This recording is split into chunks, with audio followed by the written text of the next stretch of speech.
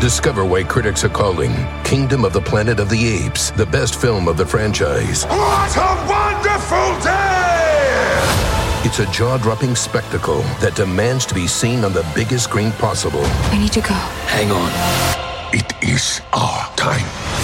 Kingdom of the Planet of the Apes. Now playing only in theaters. Tickets on sale now. Rated PG-13. Some material may be inappropriate for children under 13. Do you want a beautiful lawn? Enter TruGreen, the easiest way to get a great lawn. Just water and mow, and they'll do the rest. Weed control, fertilization, aeration, and more. TruGreen is the official lawn care treatment provider of the PGA Tour, and they have a verified best price, which guarantees you the lowest price with no compromise on quality. You do you. Let TruGreen do your lawn care. Visit TruGreen.com, TruGreen.com, to get the best lawn at the best price with the best people. Guaranteed. Talk is Jericho, baby. Talk is Jericho. Talk is Jericho, mama. Talk is me. All right, welcome to Talk is Jericho. It is the pod of thunder and rock and roll. And tonight, once again, the Duff McKagan joke of the week. Hey, Chris Jericho and friends. How's everybody doing there? It's Duff McKagan calling. I'm in beautiful Seattle, Washington. 75 degrees. Perfect. This next one, pretend it's 1991. Hey, Chris Jericho. I just flew in from Chernobyl, and boy, are my arms legs. Thank you very much. Goodbye. That's awful. That was really bad.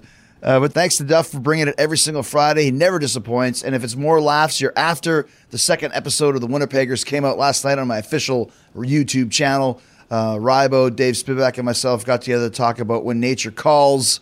That was Speewy's idea, of course. All the times that bodily functions got the best of us. Like the time I flew on a plane with Hulk Hogan and vomited down my leg. And the time Dave, basically shit his pants while doing a sales call. So pour yourself a cold one and laugh along with us. We're going to release new Winnipeggers episodes on Thursday night, every Thursday night at 9 Eastern, and you're going to want to grab a drink with us for those. And you're also going to want to have a drink for tomorrow night's Saturday night special. Thanks to all of you for hanging out with me every Saturday night, having a great time. Hope you guys are as well. I'll be answering more of your questions, telling some more stories, and of course, we will close things out with another highly requested, world-renowned sing-along. So bring your song requests for that. Saturday special every Saturday at 9 p.m. Eastern on Facebook Live and my official YouTube channel, and the Winnipeggers every Thursday night at 9 p.m. on my YouTube channel as well. So we're doing our best to keep you entertained and laughing during this crazy time in the world. And it's been a crazy time for EC3 here today on Talk is Jericho. He was fired from the WWE in March in the middle of the pandemic, but he just started back with Impact. He's going to tell us what happened with Vince McMahon and the WWE, including details about the last run he had with Jon Moxley, just before Mox left the company to come to AEW. EC's also talking about his early run with TNA during Dixie Carter's tenure and what happened when Eric Bischoff came in to TNA, and then when Billy Corgan ran it for a brief time and tried to buy it, ultimately why he left just as Anthem bought TNA. Lots of great stories. EC3 picks his words wisely, and we're going to hear them right now on Talk is Jericho. All right, so it's really cool when you get a chance, when you're in different text groups with people, and you actually get to see them in person. We don't have to get too much into the text group, but I'm here with EC3, who is amazing to me, first of all, that you've been able to keep your name through like 3 or 4 different companies. That's the one thing that you always have is that name. The power of legal Zoom. Trademarking. Did you trademark it beforehand? I trademarked it at the tail end of the Impact run when I was about on my way out. So when you worked for Vince, they didn't ask for it, or they already... They inquired about changing names, so they asked me to come up with a bunch of different names, and I came up with some of the worst possible names ever. They all had the syllables, it's a vowel, E, C, the consonant, and then the number 3 involved in it. So, like, Ezra Crushington, like, please don't change it. I've created this brand. It's kind of cool. It has nothing to do with the past name I worked under, Ethan Carter III. Like, it just sounds cool. It's easy to chant. Right. EC3. I wish they did change it.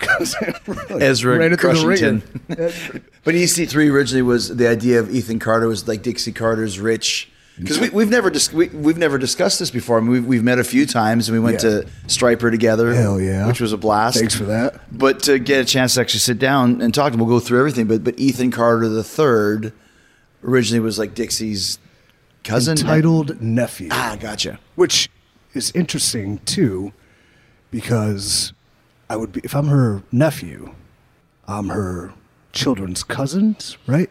Right. Okay.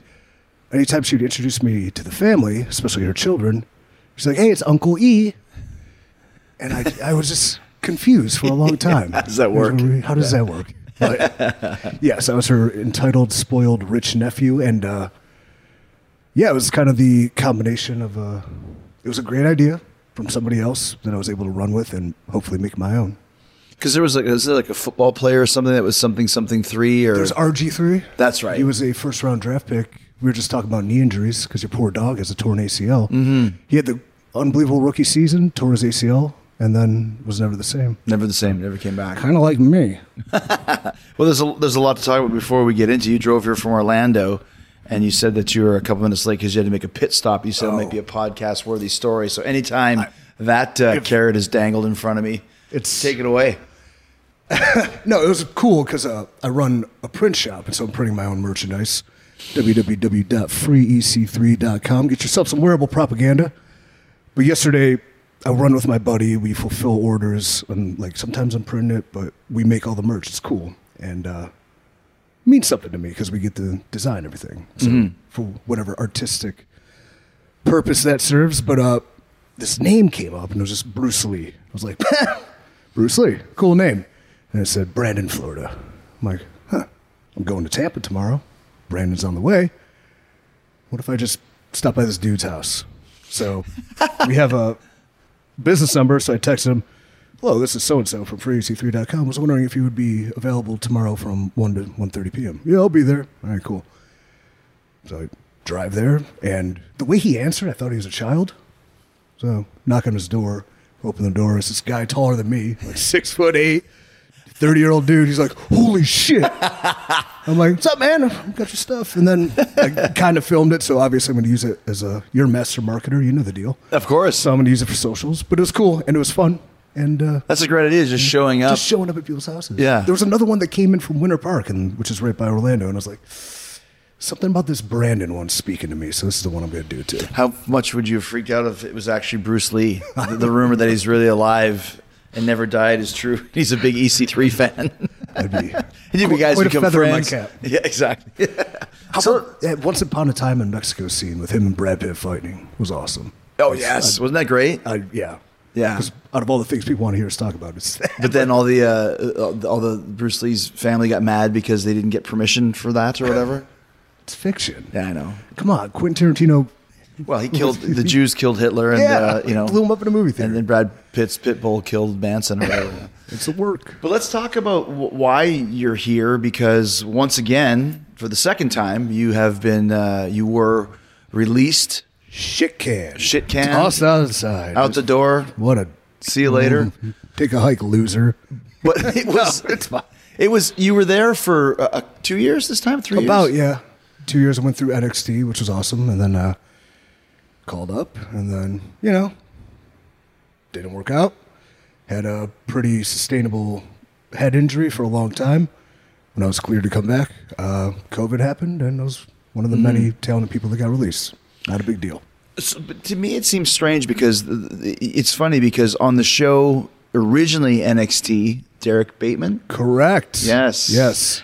I remember you had a pretty good personality. Pretty decent. Pretty funny. Yep. Obviously, you look like the prototype for what Vince is looking for. Big guy, awesome shape, sweet muscles, hot, sweet muscles. And 2 times you kind of slipped through the cracks. But this time it seemed really strange because you came in and I don't remember ever really seeing you get even too much of a chance.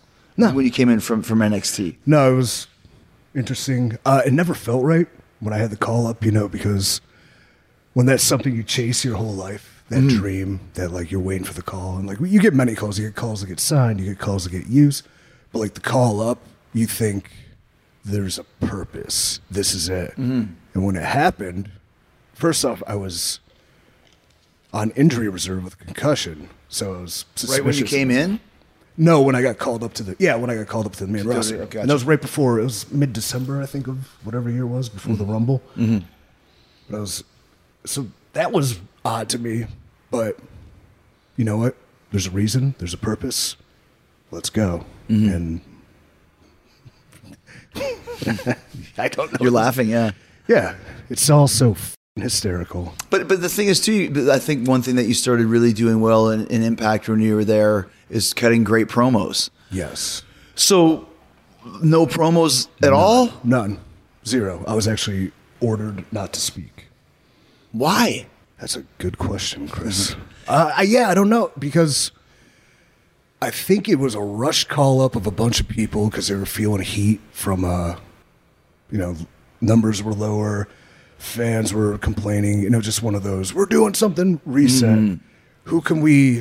Who can make it on their own is the way I figured it, because I thought I'm in NXT just to get called up to the main roster because it's more of my forte.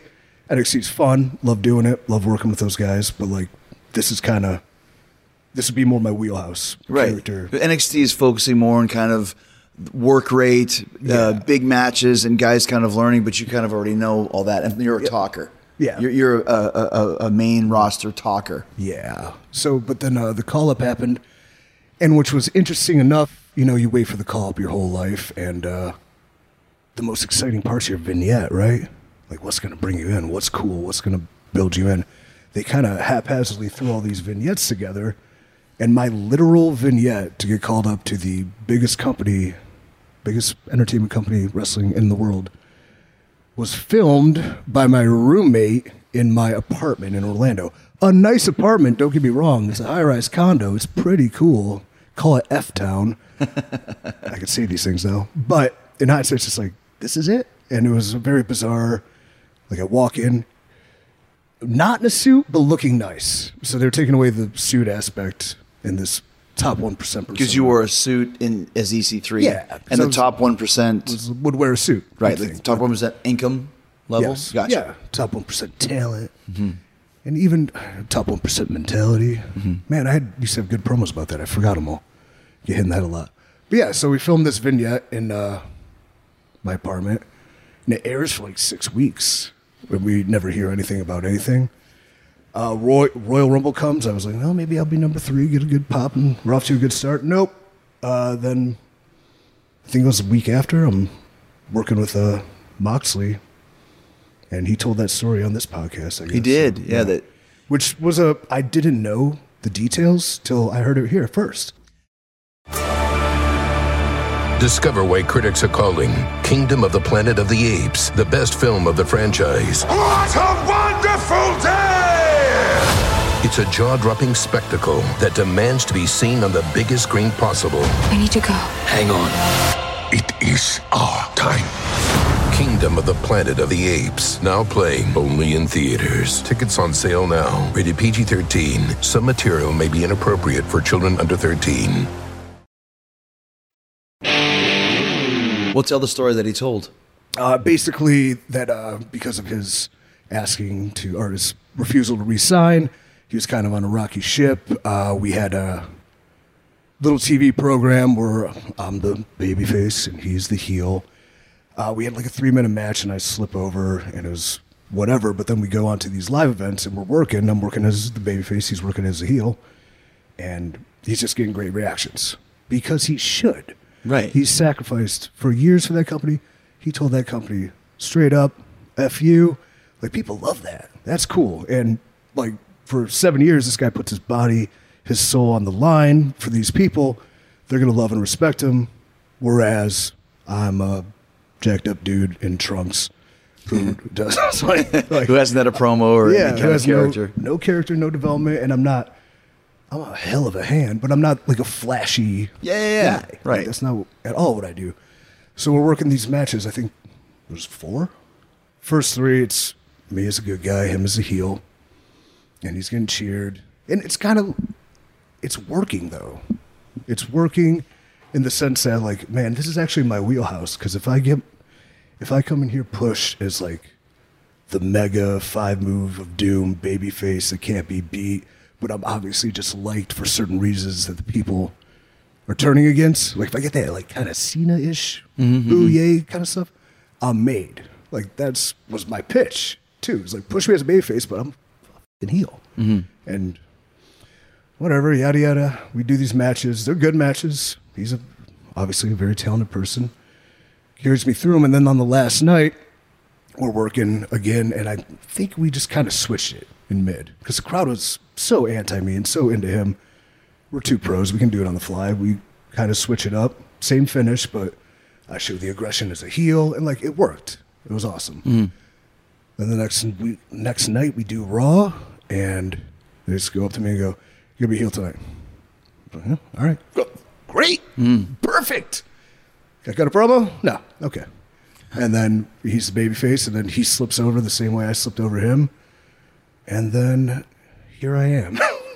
And that was it. That was it. Did you ever have any interactions with Vince or with Hunter to kind of ask what's going on? I always was very thankful for Hunter for bringing me back to NXT and the time we had there. And he was, when I was working for him, always open to everything. Like so, it was very cool, enlightening, great lessons. I liked it very much. When he was on the road, not so much. He was not there a lot too. So when I had interactions with Vince. Yeah, I did the 4-hour waits in the hallways. Yeah, I did that. Yeah, I've had a couple conversations with him, and they were all very positive. So he really said everything people would say, like, you look great. I know you could talk. You got a ton of charisma. You're a good worker, but you're not super flashy, and that's okay because some of my top draws were never the flashy guys. I'm like, yeah, cool. Can I talk? Well, I think you're a little over the top. How many promos have you seen of me? One. I think they saw one. Yeah. And it was shot in my pool in a condo, and it was, I don't know, fairly over the top. Regardless, we're basing this on one promo. If I could speak, well, I want you to speak like a weatherman. I can do that. It's not gonna Like be a good. weatherman? Yeah. Like it's just very monotone, one-dimensional. Yeah. Okay. Man. It's strange when you hear these things. I mean, I know. I mean, this is so random, but I hosted a Golden Gods award show, heavy metal award show, and Vince, I don't know why the hell he saw it, but he saw 10 minutes of it, and this one 10-minute part, I was yelling during it, like it was an award show. Right. I think maybe I was introducing Metallica or something like, it's Metallica, can you believe it? Yeah. And for the next 6 weeks, 8 weeks, 10 weeks before every promo, he said, "Don't go out there and don't yell when you're out there. Don't go out there." When have I yelled once on your show? Well, I saw you on that award show. It was Metallica. I was introducing Metallica. Like you said, I was over the top on one promo. Yeah. I can be under the top. I can be around the top. What do you want me to do? Or just give me another microphone and I'll do something else and see if you like it better.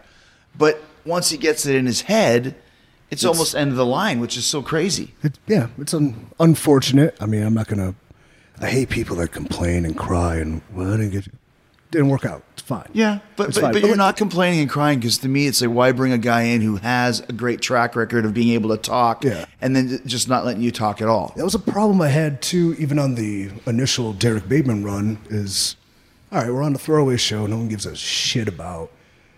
I am going to be over the top because that's going to make me stand out. Dumb haircut. Like, nobody cares, so let's just entertain. And fortunately, when I came to Impact, I was able to bring that character, like some charisma with it, but I knew this was a more serious thing because I want to be a top guy. Like, I need to tone this part down and bring it back. And, the people that modeled promos after, like an Austin or a Rock, yourself, you could be entertaining, but then you can switch it. Yes. You can be deadly serious, and you can feel invested. And that's what a top guy can do. Yeah. Has to do. And then that's always what I strive to do. And, well, I didn't have a chance there. I did an Impact. But then there was always the label that, oh, he's funny, don't make money. Well, then give me something serious to talk about, and I will. Like, I'm insane. I'm very serious. My shirt says Psycho on it. Yeah. You're a very intense guy. You can tell that, like, right? I'm very... Like, Robin Williams is a comedian. Hilarious. Track record of hilarity, comedies. Mrs. Doubtfire, the one where he's a doctor, whatever. But then he goes and does Good Will Hunting, and he wins an Oscar because deep down, who he truly is that person. You know, sometimes we use humor as a crutch or a mechanism to shade what hurts us inside. I'm not saying that's me, but it's what I equate it to. Well, you're totally right, especially in his case, you know, with the end of his life. But the best comedians, let me rephrase that. Some of the best actors start out as comedians. Right. You know, if you're talking about Steve Martin or Eddie Murphy, some of the great roles that they've played over the years, and Bill Murray. I mean, gosh, Bill Murray. Think about the stuff he's done, how he started, and that's the diversity of playing a character and being a performer. You know, I think humor is harder to do sometimes. Well, it is harder to do, especially in wrestling, because there's so much bad humor. Oh, it's the and worst. If you can find the fine line to do it, and the way that I always treat it is you have to play it straight.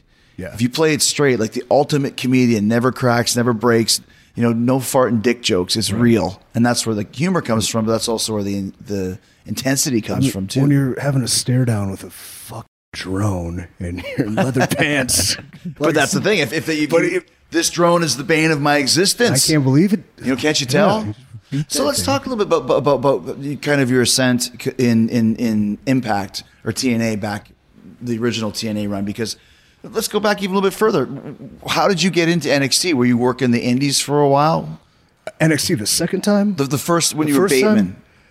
Dude, what was it, 2009 I was signed to FCW, so it wasn't the indies how we know them today, and there wasn't like I was an indie guy based out of Ohio and like Louisville. Is that where you're from? Or yeah, Cleveland, Ohio. Gotcha. But I wasn't the proverbial every weekend driving 7-8 hours. I had to work real jobs too. Gotcha. So I knew where I would go, which would be a developmental system to be polished and toned up.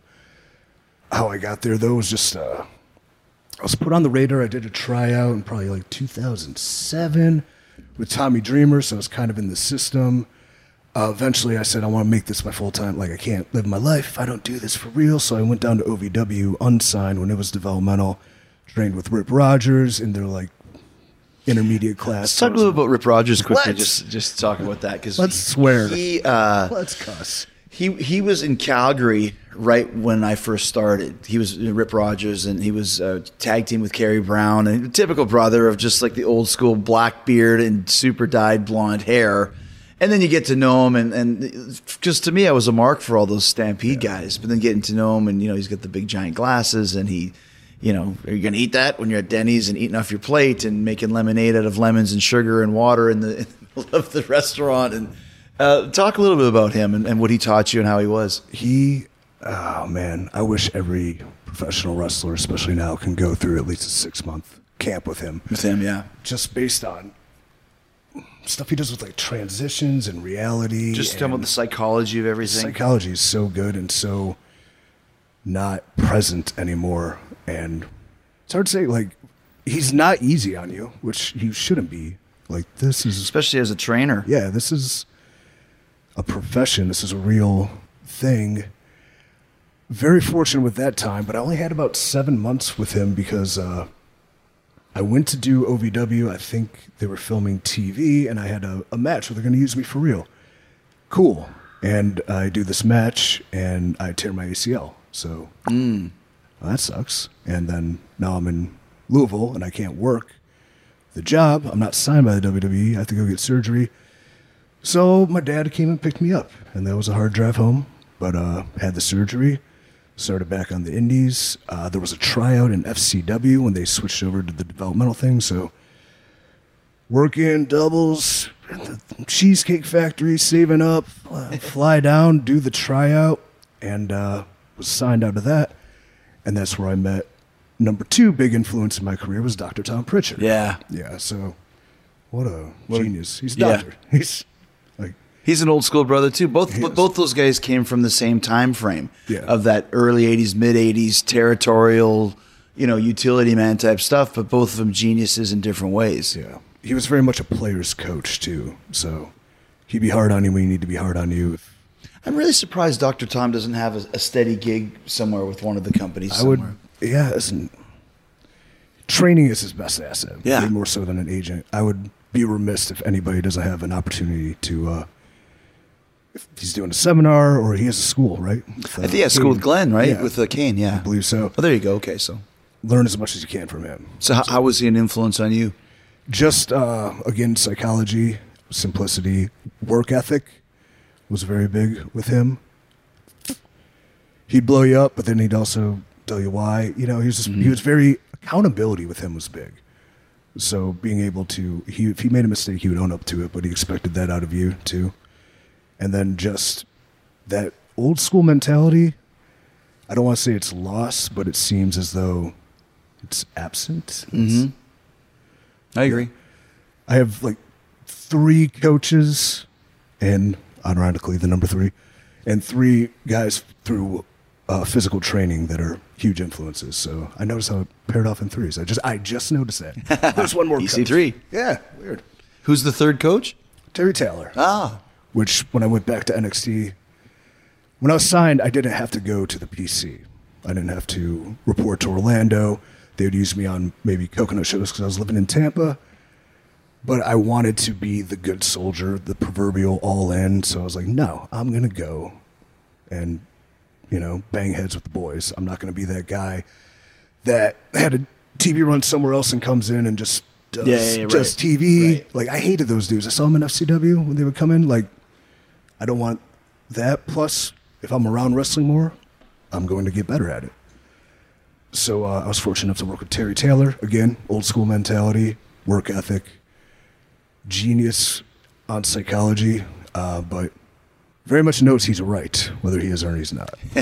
So. That's always the kind of the tag with Terry, why he never made it bigger was because of that. Yeah, but he was a man's man, and he can talk to you about anything, and he really cared about the people he trained.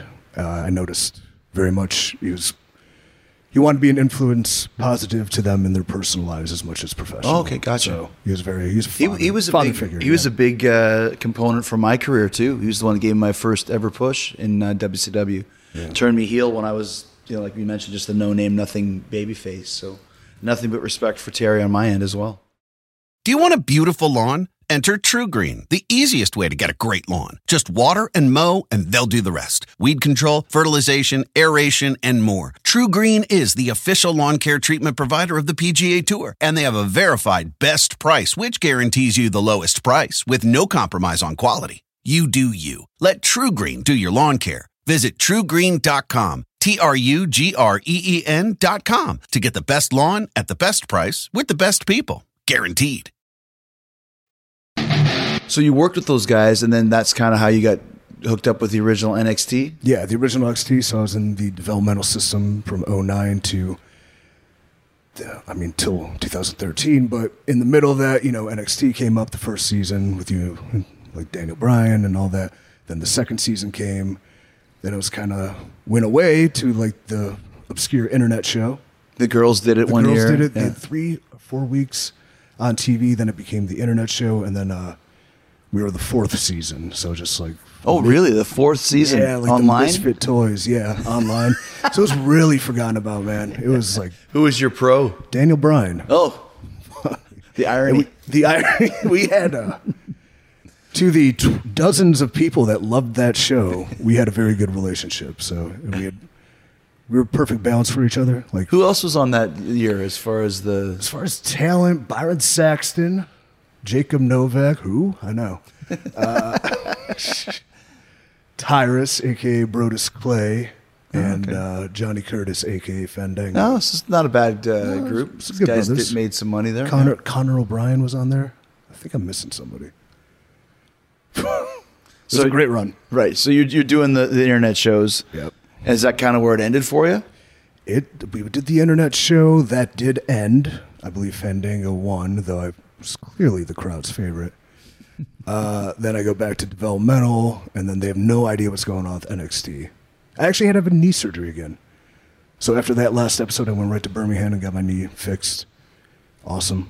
Season 5 happened, and it was originally going to be guys like Woods and Rollins and stuff like that, but then they were just kind of like, we're just going to reuse the riffraff because we don't want to waste these guys on this shit. Right. So what was it called? NXT Redemption. They brought back a bunch of people that used to be on it. This is, man, you're really making my brain work. This is awesome. Okay, so I'm healing up from the injury. I'm working in developmental. I'm getting back. I get the call. Yeah, all right, we got something for you on SmackDown. I'm like, hell yeah. Like I'm like ready to rock. Here we go. I get up to SmackDown and I'm kind of like surveying the land. I'm like, I don't see exactly where I'm fitting in on SmackDown right now. I wonder what it is, but someone's going to tell me. Someone's going to tell me. Oh, you're going to do the dark match. Cool. I'm ready. Dark match. Done. Stay in your gear. Okay. So NXT Redemption goes by. I'm just sitting there and I'm like, oh, God damn it. No, please don't. Like, oh yeah, you're going to be on NXT Redemption now. We need to bring in some more star power. So, Star power. You're like, what? Great. So at the end of one of the episodes, like I walk back on stage, like to an ant farting. Like no one knows who I am or why I'm there. No one cares about the show. And so we're back on Redemption, and that was just endless. But it was a great character building because they cared so little about it. We did have free reign to talk, do skits and vignettes and promos, and it was entertaining. I had a soap opera-esque level love triangle with Maxine and Fandango. Who's Maxine? Was she on Lucha Underground or something? Yes. Oh, yeah. Trina. Carla? What's her? Yes. Yeah. It's so funny that you say that because that's what you have to do, and that's what a true pro will do, is take whatever you're given and make it good, or at least learn from it. Yeah. Even if nobody's watching, you can still learn and create cool stuff. So, and I think too, you never know who is watching. Yeah. Especially in Vince's world. Someday he might say, "What's going on this Redemption thing? Who's that guy?" You know. If anyone wants to research anything from my NXT run, I think the double dates with Daniel Bryan and myself and the Bella Twins is top shelf. Really, you were in that? Did they do that on Raw too, but without you? Oh yeah. Okay. They did NXT.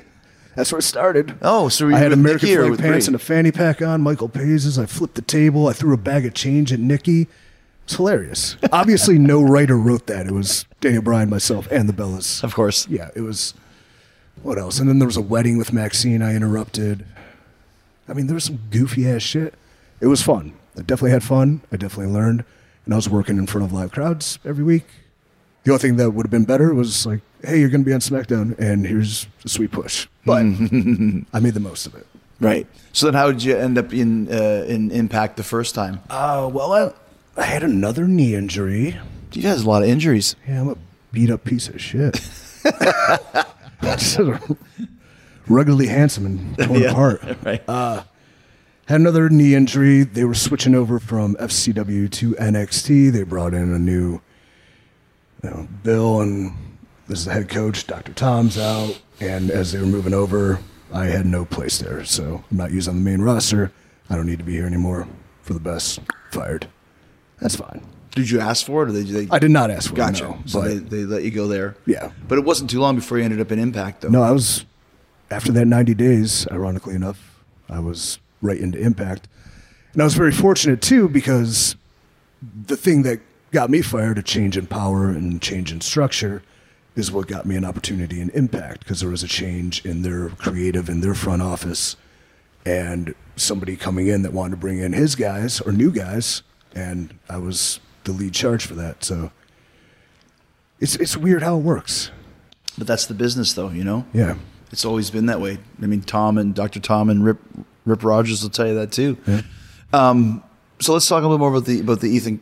You never take yourself out the game. That was Dr. Tom advice. What did he say? You never take yourself out the game. Ah, interesting. Meaning? That don't stop and don't shoot yourself in the foot. It's like, so just, it'll be there and it'll come back to you. So what was the differences for you when you went from kind of the crazy machine of the WWE into TNA originally? It was initially the PTSD of WWE, where you think everything's being critiqued and criticized and someone's stabbing you in the back even when they're not. Mm-hmm. So getting over that hump was the main issue, and then just becoming free in myself to develop myself and put forward what I want. Mm-hmm. Be creative. be an athlete, be all these things. I mean, the biggest difference, obviously, I never had the high-end WWE experience, so it wasn't like I was coming from a great run on Raw where I peaked early as a kid, and then now I'm like slumming it. I was very thankful for it because we're still running TV every week. We're traveling. Plus, I have the opportunity. Here's what we want you to say, some bullet points, but make it your own. I had the opportunity. I was writing a program with Sting. Like, what? You know, even talent it's holy shit, this is cool. And then from there to like, I was working with top level guys and just soaking it all up. Did you come in as Ethan Carter 3? I did. It was Ethan Carter the third, right? And then I had a real vignette shot with real cameras. I'm a real boy. Yeah, with purpose and meaning. It was cool. I had lions, but they ended up being giant hound dogs because they couldn't actually find lions. Classic Impact. But I came in with something. I was given something, and I was very much able to run with it. If somebody else was given the exact same thing as me, it'd probably be a totally different character. You really embraced that character. That's where I started taking notice of you. You did like it's TNA. I know it's Impact now, but talking about TNA then, they had so many guys that came through that really made something of themselves. Truly. You being one of them, Samoa Joe and AJ, and like it's interesting to me that they didn't have the capacity to be able to make money off it. Basically, you know, you wish they had the talent for sure. Yeah, but it was always hindered by some outside sources, like forces. Yeah, it's unfortunate. It's no fault of the guys. Yeah, no, exactly. And then some guys came in for like easy pay and saw that it was the Wild West and they can do whatever they want, and it kind of cuts off their motivation to bring it to the next level. Now there's like it's easy money. It's probably the same guys that did that in WCW 20 years prior. Yeah, I lived.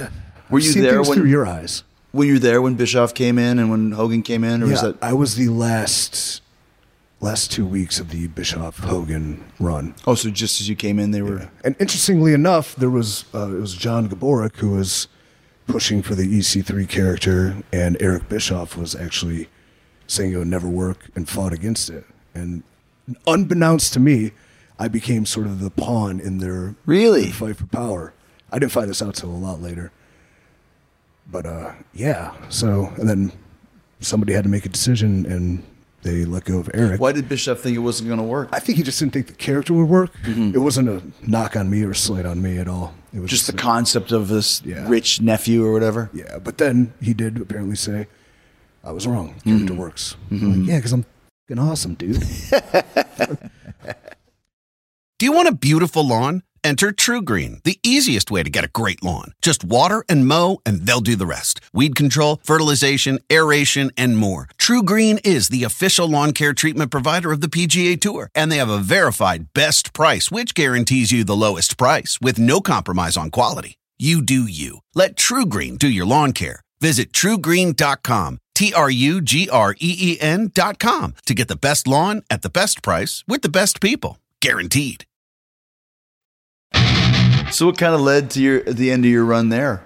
The end of my run there, I had, I think from 2015 to 2016 was, probably the best part of my life, just because I was working at a high level. I felt responsible for the company. They gave me every opportunity, and I just was carrying the flag. I enjoyed it thoroughly. I worked my ass off for them. And, a lot of people work their ass off, but sometimes they don't feel like they're appreciated. I was appreciated, and it was just, we were doing, the business part I had no control over, was not doing well, but the stuff I was doing, I would put up against anybody's. Yeah, the stuff you were in control of. I was in controlling my narrative, so to speak. And it came, I had the bloodbath with our buddy, Rockstar Spud, Drake Maverick, and that led to Kurt Angle, and what was my dream match growing up? World Heavyweight title match with Kurt Angle. And you had it. I had it. Yeah. And I won. Oh. How'd you like working with Kurt? Oh, amazing. Even though he was at the tail end, he gave it his all, of course, but it was more so after working with him and just talking to him. And then, you can always worry about critiques you may have from people online or people in certain positions of power, but I think the greatest feeling is the respect of your peers. Yes. And he respected me after it. I was like, "Fucking, all right, that was." I get a little misty talking about it. It means a lot to me. So, Now, one of the most greatest naturals to the business ever. Like from his first day in, he was great, and his last day in, he was great. he blew me up. Everything in between, you know. He German suplexed me 17 times in our match. He made me earn it. So, Wow. yeah, it's cool. In a row. No, I think there was a 3. I think we did another spot. There was a 3. Yeah. I think there was another spot. There was like a 5. And I think there was just like, let's see how many we can do till we don't want to do this anymore. So you're working at the top level in TNA at the time. Yeah. It was. So then we were talking about what led to you leaving there? What led to me, I had the run. Then there was kind of like the inevitable babyface run, which is all right. But at this time, there was constant power struggle. And it was between, Dixie, John Gaburick was involved, then he wasn't. Now Billy Corgan's involved. Now Jeff Jarrett's involved. And now Anthem's involved. And it was... Somebody should tell you that story, and I wonder who'd be the perfect person, because it was literally Game of Thrones. Oh, really? Yeah. Well, it's kind of what goes on in WWE, but I'm sure there with all these different powers, because that's when Billy wanted to buy the company as well, right? Yeah. Yeah. And one week he's our boss, and the next week, Jeff's our boss, and then Dutch is there with Bruce, and then the next week Anthem's in charge, but then the next week is Bill. It was disheartening, and it was, at the time, I'm kind of a locker room leader. I don't want to say that, but I tried to at least put on the best face forward that everything's fine. It was impossible to tell. And then you always hear the rumors about this company is going to be done next week. Never were. I mean, damn, does that place survive? But it was a lot at once. And then I'm looking at the wall, writing on the wall here. They turned me back into a heel. Like, I was rehashing what I've already done. Right. I was like the best of EC3, but it wasn't that good anymore. If it was the 80s, it'd be time to leave the territory. It was time for me to leave the territory. Yeah. And then when Anthem finally settled in, before I had the chance to really work with them, and it was not anything. I had a really good deal for at least another 6 or 7 months, but I'm looking at it, I'm like, you need to start with new guys. I need to go try this again, because if I don't, I'll live with regret again, and I can't have that. It just, like, I know when the time's up for this contract, I won't have it, and that's fine.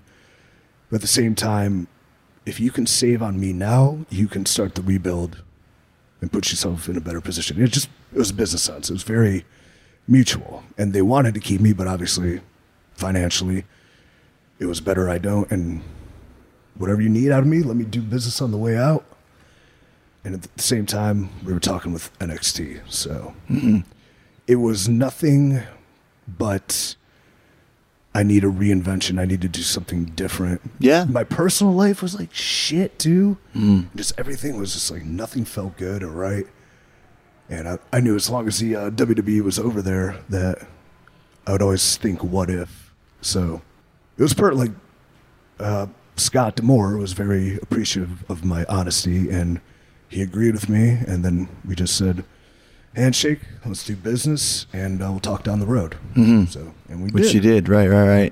I was just going to ask you when you came in to NXT as EC3, because usually they don't do that. Right. Usually they want to kind of change it over to something different, or especially now, they'll give you some, Braxton Chet Buffington. Exactly right. Elias Manscaping. Whatever. So how were you able to keep that? I had the trademark to it, was one. I asked, really, because I believe they changed the War Raiders. I came with the Viking Raiders, Ricochet. They let him keep Ricochet. Yeah, but then Ricochet was going through the same thing where they wanted to change his name. So we're sitting there, like, notepads, struggling, writing, like, oh, that sucks. Yeah. And I go, Ezra Crushington, are you serious? No, but they'll have to use EC3 if they see this shit. So, but then we both wound up with them. And I think both worked. They had brands built upon themselves. I don't know if they needed to be. Is that something you have to talk with Hunter about to see if you can keep it? Yeah, but it wasn't a hard conversation. It was like, I think I built a brand with EC3. I think I can make it make it run, and we just make it our own here. Okay. Well, cool. Great. So then what was the character then in NXT? Was the difference? The difference, never had a chance to really explain why it was different. I tried to via the 2 over-the-top promos from a pool. But as opposed to, all right, it's the top 1%. I mean, that just sounds cool. Everyone hates that. Yeah. Everyone loves it. Like, it's a thing. It's a great gimmick, too. But I didn't come over, and this is some flack I get. Like, how can you beat Dixie's nephew in WWE? I never said I was Ethan Carter III. I'm EC3. I'm an initial. It's different now. Yeah. HBK. I'm Triple Batman. H. Yeah. And I just made it, the top 1% is more than a tax bracket. It's a mentality. And because of the brand I built, man, all I wanted to do was be a bumping heel for all the guys that did flashy shit and, like, grind it out. But I was popular, so I would get cheered. So then, he's babyface. Also, I come in, I already have a brand, I'm already fairly popular, I get good reactions. They're like, we don't really have to do much with this. It's fine. So I just kind of existed. Right. Impact's EC3. It was, Kind of making it. There was never really like an in-depth feud I had. There was never any character development. And ironically, what I'm doing now was a pitch I originally wanted to do coming off of the Takeover match. Bad concussion. But the way I look at something is, if I'm this proud man who talks about winning all the time and I lose this big match, I'm not going to come back and do the same thing. I have to change. I have to evolve into something. Plus, I got my bell rung for real. Like, let's go like with this darker sort of cultish route. And instead, they put me back in there, and then I got concussed again, and then they called me up. And I'm called up as EC3, so I assume I'm the top 1% still. That's what you want, yeah. Let's build it up. How are we going to build it up? You have one vignette in your own apartment. Okay, cool. And there's only really one top percent in this company. He's the boss, so you're not really the top 1%. So why don't you just stand in front of a mirror and pose? Okay. Yeah. I thought that too. Did you actually do the staying in front of the mirror posing Yeah, thing? a couple times. The Lex Luger gimmick? Yeah. But not in front of like a cool mirror where some hot babe's coming off and has like fireworks coming off of it, like a mirror backstage where I'm just flexing like Pat Bateman banging the Auburn blonde. A dirty blonde, aren't you? So, which is where I stole from. But yeah, even seeing that, I'm like, whatever we do, please just don't make me a one-dimensional body guy. I'm just begging you. I'm anything but that. Pose in front of the mirror. I am now that. I know. Yeah. I don't know. We try to make art sometimes, and you just need to paint by the numbers. Well, but you also have to feel it too. Yeah. You know. Never felt it. Yeah, I mean that's on me too. Like, let's talk about it a little bit when you kept mentioning you got concussed. Like, it sounds like it was pretty bad. Did that affect your life pretty significantly? Yeah, it was probably the hardest thing I've ever had to come back from. And like we talked about the knees and like that. Bulging discs, torn pecs, torn bicep. The hardest thing I've ever to come back from was that concussion, the second. So it was, I don't know how deep we can get, but I can probably get real deep with it. Is it messing up like your everyday life sort of thing? It was. Wow. Yeah. So I come off the Takeover. We've all had our bell rung in matches, but I come off of a Takeover with Dream, and it was... With the Dream, yeah. It was the first time I don't remember anything. And so that petrified me. I woke up like, I remember making an entrance, and then all of a sudden I was in the trainer's room. Wow. And I was like, what's going on? And they go, do you know what city you're in? And I said, no. And I didn't. And I was like, what? Oh, no. I've been Teflon and tough as shit my whole life, but that was the one time I've like... It's pretty creepy, yeah. Wasn't great. Yeah. So, but eventually come back from that. Then a second one came immediately when I came back from that one. And then the call up. So I get called up, already concussed. I feel obligated to get back as soon as possible. Yeah. Because I assume there's reasons and purposes to this call up. So with a concussion, like, you can take the tests and pass them, but it doesn't mean you're right. Right. And I didn't say, I'm not right, but I didn't know if I was right. I didn't know what was right anymore because it's the second time. And I was so shook. Yeah, from the and list. those tests are just like, compare this design to that design or compare this shape to that shape. It took me a while to realize that they're only comparing to what you did before. Right. I was always thinking, I'm going to get this wrong and failed. It's like, no, you're just comparing to what you did last time. Yeah. And that's kind of the judge of it, right? Baseline. Yeah, the baseline, that's it, yeah. And I'm not trying to knock anything. No, but they took care of it. But at the same time, I'm called up. It's time to go. This is my dream. Let's go. I couldn't, really. So then, I'm having this terrible run on the main roster. Still feel awful every day. Sad, miserable, all these things that resonate from that. Working guys that have been wrestling 10 years who still can't do it safely. Yeah. I get rocked again. I don't say anything. I believe we're in Denver, Colorado, and I walked into a building. I stayed in Vegas and I was hanging out with people, but I slept in the hotel room the whole time. And then I just walk into TV. I'm like, Ghost White, and the trainer asked me if I was okay. I was like, no. And I told him, 2 weeks ago in Albuquerque, I think this happened, and I thought I was all right, and I was trying to do this, and we ran off of this thing, and I don't know. Do the test, don't pass it. Don't pass it for months. I had to go to a physical therapist to work on cognitive activities and a psychiatrist to battle wits with, like deep. Wow, so you were really messed up from this. I was real bad. And, then he put me on pills to try to make my serotonin work or dopamine. They were horrible. Like this. What happened to fart jokes? So, but eventually I finally came through, got cleared, ready to go and to pitch. I start pitching kind of the deal I'm doing now because it was I didn't want to pitch it because I was so into it. It had a lot of power over me, like this character, this idea. I knew if I gave it to somebody else, it's not going to go right. Right, it has to be. But I also have to do something because I can't come back as is. Start pitching. Yeah, it's great. We love it. Oh, that's really cool. And then, COVID fired. So it's okay. COVID fired. And what you're talking about is it control your narrative? Is that what? Yeah. This sort of control your narrative. It's basically was like a Tyler Durden Fight Club kind of thing, but then sort of evolved into something more because I just started speaking my truth, doing whatever. I get fired. First thing I did when I got fired was finish my yoga session, really happy. And then I post my pitch in its entirety onto social media with a promo I did to accompany it. And it was cool. And then it was really good. Yeah. Let's just run with this for a little bit. So I started making more and more and kind of grew and grew.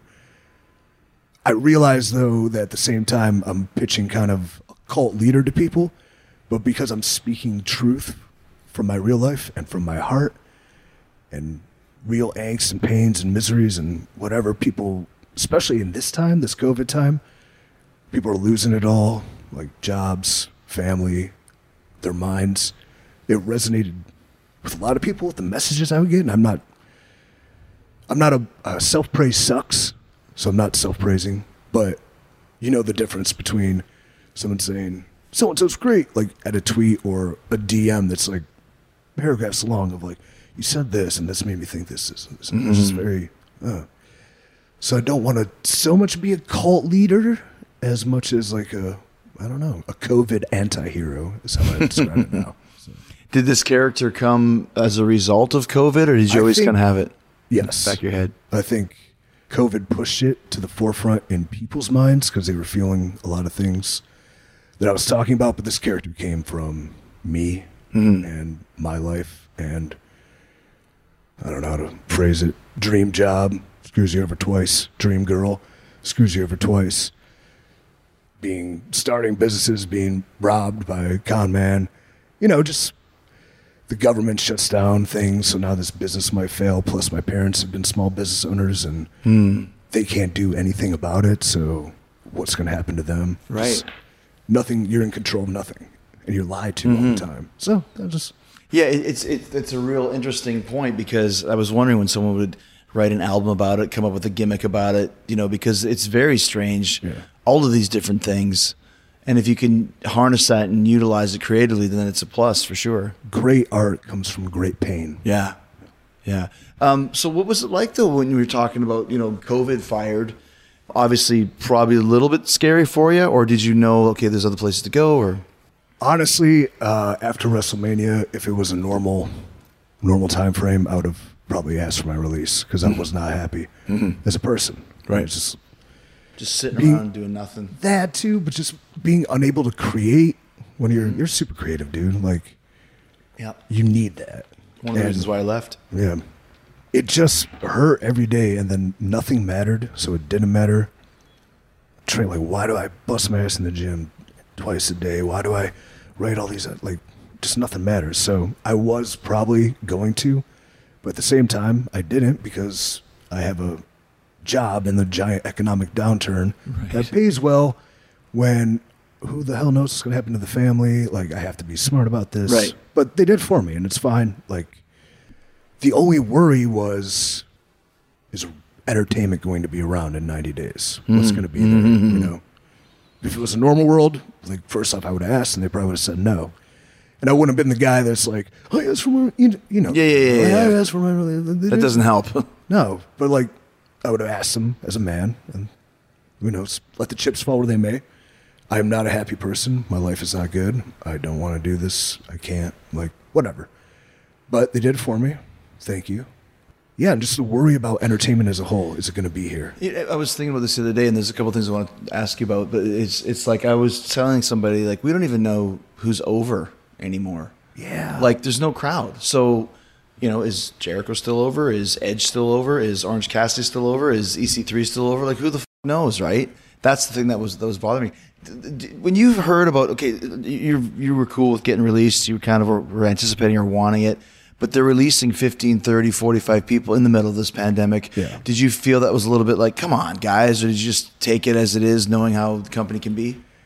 At this point, I would say nothing surprises me. Yeah. And it's a business. I get it. It was a lot. And I don't have a wife or kids, so it's easier for me. Would suck for others. But I get it. And you only get hired to get fired. So it's not. Right. It's going to happen. What I have, I don't know. I don't have the circumstances. I don't have the knowledge. I don't have, it's not my business. My business was to be a low shelf entertainer for your circus. Toy in your toolbox, the arms off of, and put under a magnifying glass and melt.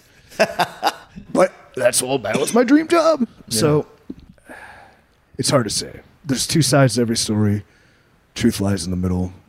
I'm not going to degrade them for doing that, but I'm not going to praise them either.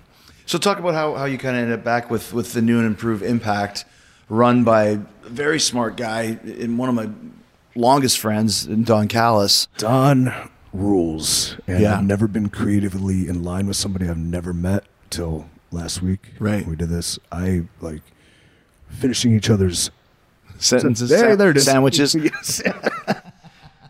Yeah, he's totally into, because I'm very wordy when I write. So I wrote what I saw this character as, which was just insanity on a typed, just nonsense. But he read it and was like, oh, and then he made it better, so I had 90 days to create something that I wanted to take elsewhere. And I did that with whatever. Did you contact Impact fairly early on? They got a hold of me. Yeah. Let's talk soon. And we were always flirty. I actually almost didn't go back there because I thought it was too obvious. It's too easy. It was too simple. There's other things I was working on and doing. I have a very broad plan that I really can't reveal in its entirety because it's going to play out. But I had some shit going. I'm controlling the narrative. Is what I'm trying to say. Which is great. But you're excited to be back with Impact now. Very much, because when I left, they had to sacrifice everything to survive. And I was very impressed, and I'd always check in, but they had to. Every time with TNA was always new person, new coat of paint, but the core was broken. The foundation was a mess. They realized that, and they we're gonna have to take 6 steps back so we can make a giant leap forward. And I think they play their cards right and are on the precipice of it. So I'm very impressed with how they were able to do that. Very happy to be back. Scott and Don seem to have everything together. Company with their network, it seems they're poised to make a jump. And if I can help with that, that's awesome. It's great too because I'm not sure exactly what this financial situation with Dixie was there, but they have a legit billionaire. I mean, that guy who owns Anthem, the Asper family, they're like the most famous family in Winnipeg, which is where I'm from. Don's from. So they have money. They're billionaires. So. I was at their Orlando estate once. There you go. In a suit. Yeah. Sweaty palmed. Like, why am I here? Yeah. But it's good to know that they have the financial backing if necessary. Yeah, I don't know what to add to that. Besides the fact that, another place for people to work, cool. An alternative to your sports entertainment, great. Good. They built a solid foundation of talent with, Eddie and Moose, I think, who stuck it out through the hard times and are now leaders there. Which pains me to say about Moose, especially. But they did well, and I'm very proud and happy for him because I did like him, and it was not easy to leave. But I felt like I had to. So. Well, yeah, but also too with the influx of all the new talent with Gallows and Anderson, you got some legit main event guys in there. Suddenly, it's cool. Yeah.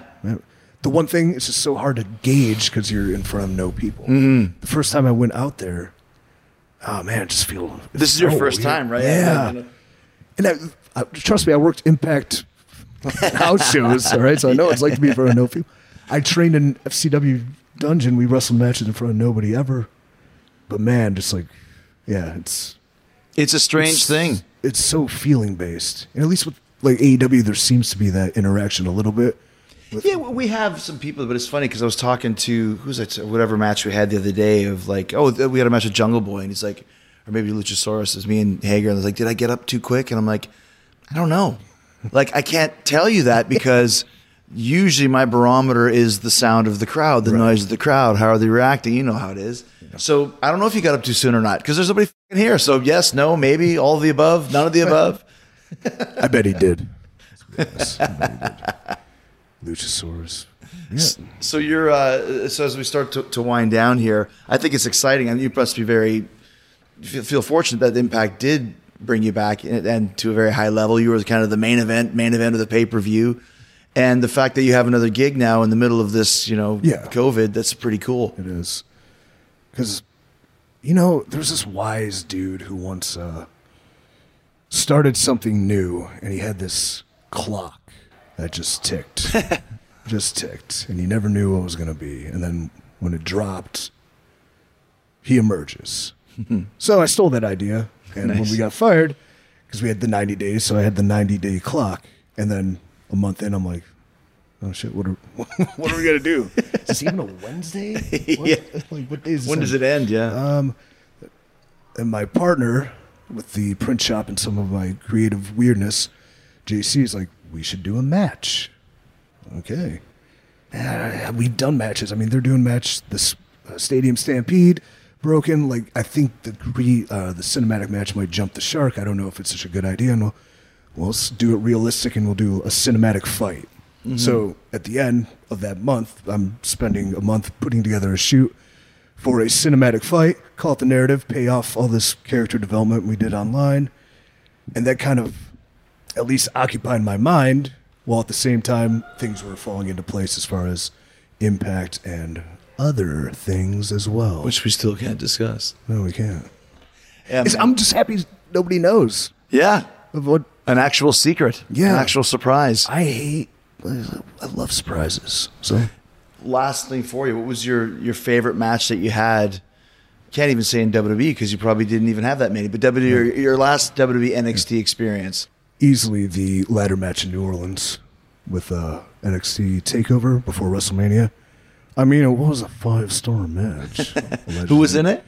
myself, Killian Dane, Lars Sullivan, Velveteen Dream, Adam Cole, and Ricochet.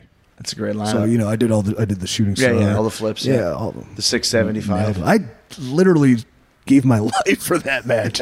It's like, well, I can't do any of that cool stuff, so maybe I could get beaten. Just down catch it almost. all. Yeah. Especially in a ladder match, just pick up the ladder and hit people with it. That's the one thing guys like that never do. Yeah. But I mean, what a comeback. Like, man, sucks. I almost wish I started with vignettes in a get over matches, though, because once you jump in, your first experience is that. Like, where do we go? Where do you go from there? Yeah, it's very disheartening. But yeah, I mean, very proud to be part of that match. So that would easily be the one. So last question, what are your plans for Impact? What do you want to bring to the table and what do you want to... Creative ingenuity. I want to create a character that's beyond, that's based in reality, but is just, I just want wrestling to be different. I feel we're very paint by the numbers. Everybody across the board, everything's the same to me. So I just want it to be something different, something real. Hopefully resonates on a personal level with people, emotional level. Allows them, whether they like it or not, doesn't matter to me. It's just they feel something when they see it. I just want to create something that will last. So I can bury the past, which is the arc of the characters. I'm coming back to destroy my past because my past is full of anxieties, depression, regrets, angst, sadness. Like, I can never move forward as long as that past exists. So it's almost perfect to start this narrative in Impact because that's where I had my most success. Mm-hmm. That was the precipice for me becoming who I am, and then where it went, who's at fault? Right. You know, You're the self-terminator going back to destroy your past. Well, dude, it's it's great having you. Yeah. And what a great chat. And you brought some Grey Goose, which is awesome. It's too early to have some, but... I had a wonderful chat in your palatial estate, I must say. Yes, dude. Yeah. You don't do your office. I meant to say this in the beginning. Your office is the perfect balance of like portraying family and my success with classy interior. You know, it's not too much like It's not Gene Simmons' house. There's every single thing on the wall, but there's a couple things. I mean, there's only the 4 books I wrote here, right? Yeah. Thanks, dude. Thank you, brother.